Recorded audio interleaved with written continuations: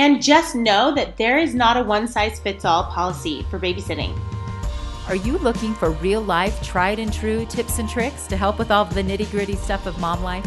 Well, this podcast is for you. Welcome to the Mom Force. Hello, and welcome to this episode of the Mom Force podcast. I am so excited to have my little sister Leah here with me today. Hello, Leah. Hi. Who's not so little. I can't get away from calling you little sis. All my sisters were the little girls at one point, but Leah is now a grown woman with a huge family of her own. Woman. Tell us a little bit about yourself. Hi. Okay. So I live just outside of Sacramento, California, and I have 7 kids, and they're all slam jammed together. My oldest is 15, and the baby is 3.5. And so we have a spread of toddler to high school. And that has all of its own challenges between sports and crafts and activities and different school schedules and all of those things. And I have a couple of different businesses that I run and a wonderful husband who unfortunately travels quite a bit for his work. But that does not seem to slow you down, Leah. You do everything. Leah is the ultimate yes mom. She says yes to every craft, every party, every volunteer opportunity, every road trip. She will literally throw all of her kids in her giant maxi van, which she just got last year, 12-passenger van. Amazing. Yes. And drive from California to Utah to come join the party here. So Leah is one of my favorite people on the planet and the most knowledgeable person on this topic. The topic for today is babysitting. On the Mom Force Facebook group, that is one of the most often requested topics. The most questions come through. If you haven't already checked it out, go to Facebook, search for Mom Force by Chatbooks, and then you can type in the search bar, babysitting. You'll see all of the chatter. But because everybody needs some help, people. Yes. Everybody needs some help. And Leah's got some unique takes on babysitting. So especially as we're going into summer, where we're all going to have more of our kids with us and also more babysitters available, because I find in the summer, kids are more available and they're always looking to make money. So Leah's going to help us how to utilize that workforce to our advantage. Okay, so we got a lot to cover. Set a timer. Let's dig in. Leah's got some ideas of how to use this younger workforce. And you kind of refer to them as the mother's helper, right? Yes. Tell us about the mother's helper. The mother's helper. This is the perfect tool for this summer. These are usually kids aged 8, 9, or 10, 11, sometimes 12 if they're new babysitters. But these are girls that you invite over to come and help while you're home. Yes. And the reason that's huge is because they're younger sitters, or they're new to sitting, or they're new to your family's dynamic. So they're great for summertime because they're home. If you've recently had a baby, if you've got little kids at home, or you work at home, but you don't want to miss out on all the fun that there is in the summertime. So these are usually kids from the neighborhood or church that live close by.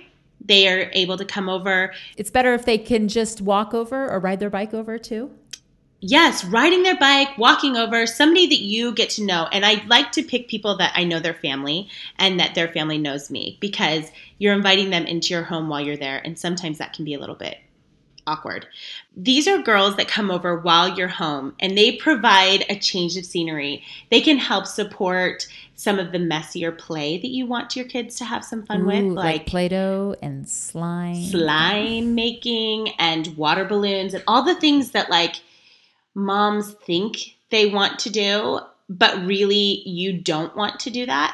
Yes. It's like hiring a little mini camp director. Okay. Ooh, I love that. So you're inviting them over to expand the time and experiences that your kids have while you get some stuff done. Everybody needs an extra set of eyes. I like to also take this age group with me. Just the other day, I hired one of the little girls from my activity days. I teach an 8 to an 11-year-old group of girls, and I hired one of these little girls just to come with me and my little people to the aquarium, and she just helped because I don't want to get my hands all in on the animals. When you reach into the petting thing. I mean, once or twice is cool, but I didn't want to be breaking up all the food. So I had her come along and help feed the little animals in the displays, and it was perfect because I could view and take pictures and do the things that I wanted to do while we were there. Or if one of the little ones needs to go to the bathroom. And so it's just so helpful to have somebody there to provide a little bit of that. Also, it keeps you from falling into the television babysitter. Do not get me wrong. Everyone needs a television babysitter sometimes. But if that's your only babysitter, then hire yourself a mother's helper. And the great thing about mother's helpers is they are affordable, right? They're affordable, depending on where you live. And this, what to pay a babysitter is a real, there's so many people talking about that in the Mom Force Facebook group. Depending on where you live, that changes. But you typically pay $4 to $8, you said? $4 to $8, depending on what I'm requiring of them. If I'm having them come and create a slime experience and clean up a slime experience, it's worth a little bit more money for me. Definitely. Tell me about the ride along. That's another way you use the mother's helpers, right? That same age group, 9, 10, 11, 12. So typically not 8. I wouldn't have an 8-year-old be my authority on the ride along. So this is usually a situation. I have errands to run. You always have errands. You seem to have more than most, though. I have cut that way back. I've cut way back. But errands, everyone's got them. You got to run around. You have little people unbuckling and buckling kids. You're going to add so much extra time. So I like to offer an opportunity for one of these mother's helper age groups, or even one of my own kids. I will offer to pay them $5 to come and watch a movie in the car. I always make it worth their while by either getting them lunch if it's during the lunchtime, or a treat from the gas station, and they ride along in the car to entertain the kids and to hand out the snacks and be in the car to address any needs while I pop in and out quickly to run those fast errands.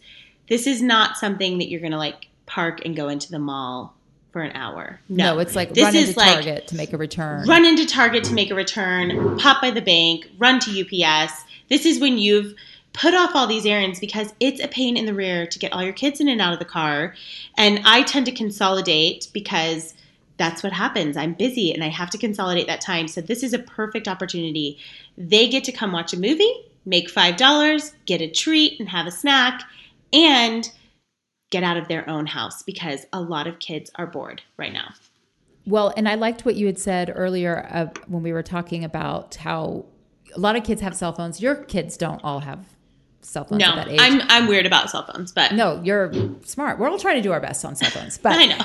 But it's helpful to leave a phone in the car. If you have an extra phone, or if you have an Apple Watch, you can leave a phone in the car. Some way to communicate in case there's an emergency, someone needs to go to the bathroom. Leah, I think the ride along is genius, but you probably want to make sure that the child looks old enough to be responsible in a car. For sure, you want to make sure that if you're inviting one of these girls to come with you as a ride-along mother's helper, that their parents are comfortable with it and the child's comfortable with it. And again, anytime you're hiring a babysitter, communicating with both the babysitter and the parent is very helpful.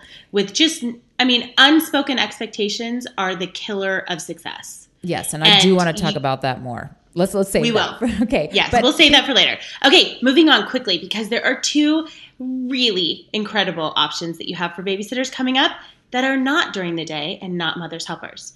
And I like to call this the early date, the late date. Okay? It is the end of the weekend. You've had a wicked hard week. You are losing your mother-loving mind. Okay? This is when you need an early date. On the early date, I have them come to my house generally around 4:30, and I will leave to either go troll Target until my husband gets off work, and then my husband picks me up from wherever it is that I am, and we go to lunch or to dinner, and then we get to come home and put our kids to bed. We're both refreshed. We miss kind of the witching hour of babysitting and dinner and all of that chaos. Everyone's calm and relaxed because we let them watch a movie usually. And it's really just incredible for connecting with your husband, and then you can come home and be together in your own home. Put all your kids to bed and be together in your own home. I love that because you get to connect with your husband and then you can connect with your kids, all refreshed and remembering why you did this in the first place. Exactly. And honestly, once you get some babysitters that you really know, love, and trust, I sometimes will even have them pick up from school so that they have this, it's fun for the kids. It is so fun for the kids when I tell them so-and-so is picking you up from school and you're going to go get ice cream after school and then you're going to go home and you just get to have fun and she's going to be in charge and we're only going to be there to read books and go to bed. I love that. It's going to be so awesome. So the early date, it gets you out of the house earlier and it gets you home refreshed and able to be with your kids. And it saves the babysitter from sometimes the pain, the inevitable pain of putting kids to bed, especially if kids have a hard time with that. Okay. So on the flip side, we have the late date. I love the late date. The late date is one that we use all the time because it can be really challenging to get kids to bed. And this works really, really well. This I like to call the class of babysitter that you need for a late date is sort of a warm body. This is when you've already done the grunt work. Okay, you fed your kids, you got them to bed. We normally do an earlier bedtime on a late date. You get your kids to bed. And what I like to do is when we're planning a late date, I text my babysitters in the group babysitter. Vanessa, tell them how you do this too. So I'll let you explain how you categorize your babysitters. Okay, so this is a mom hack for you. This is actually in my book, Mom Hacks, Real Moms, Real Hacks. List all of your babysitters with the first name babysitter and then Kara, or babysitter Leah, babysitter Melissa. Yep. And then when you're looking for sitter, you just look for babysitter and they all pop up. Mom hack. It's the best. So what I do with that is I will go through, pull up all my babysitters, cherry pick who I want to offer this late date warm body opportunity to. And then I send a group text and I say, hey, we are trying to get to the movies tonight at 8 p.m. I need somebody at the house. All the kids will be in bed. I will pay you $20. You can bring a friend and I'll buy any flavor of ice cream that you want. And I am not joking when I say that I have never had someone not pick me up on it.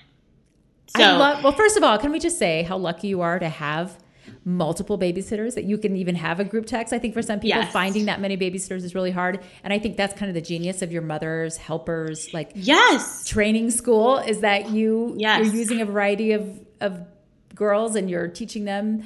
But then also, you've cultivated a group of people that A, like your kids, B, like you, and know C, how you work. You know the capability of each of them. So there are some girls that have told me, I don't want to do dishes, I don't want to put kids to bed, but I will come over anytime they're asleep and call you if the police, call the police if I need to. So that's the definition of a warm body. It's just warm body. Kids are in bed. The kids don't need anything. It's literally someone to alert you if the house is on fire, if Now, you also do need to specify, I do say they can bring a friend, but I need to know their friend. Obviously, no boyfriends, none of that stuff, no monkey business going on at my house. I love it. And do you usually pay these warm body babysitters a little less?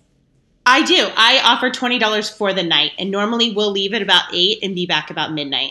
They tend to be a little bit older kids because it is a later date. And I personally enjoy having a driver because when you get home at midnight, the last thing you want to do is drive somebody home. So, yes, the warm body, normally I offer, but honestly, last time I didn't even pay my warm body because it was my mother-in-law. This is a really, really great opportunity. If you have an aunt or a mother-in-law or a sister or somebody that you know, love, and trust, and you can ask them. And someone that wants to help you. They want to be helpful. And someone that wants to help. Exactly. My mother-in-law is so incredible. But sometimes it is overwhelming to wrestle my kids to bed. And because my mother-in-law is full-time fun, it is especially hard for her to wrestle them to bed. And so she sometimes will come over and be my warm body, and she'll watch a movie with one of my big kids, who is certainly not capable of wrestling everyone to bed all the time.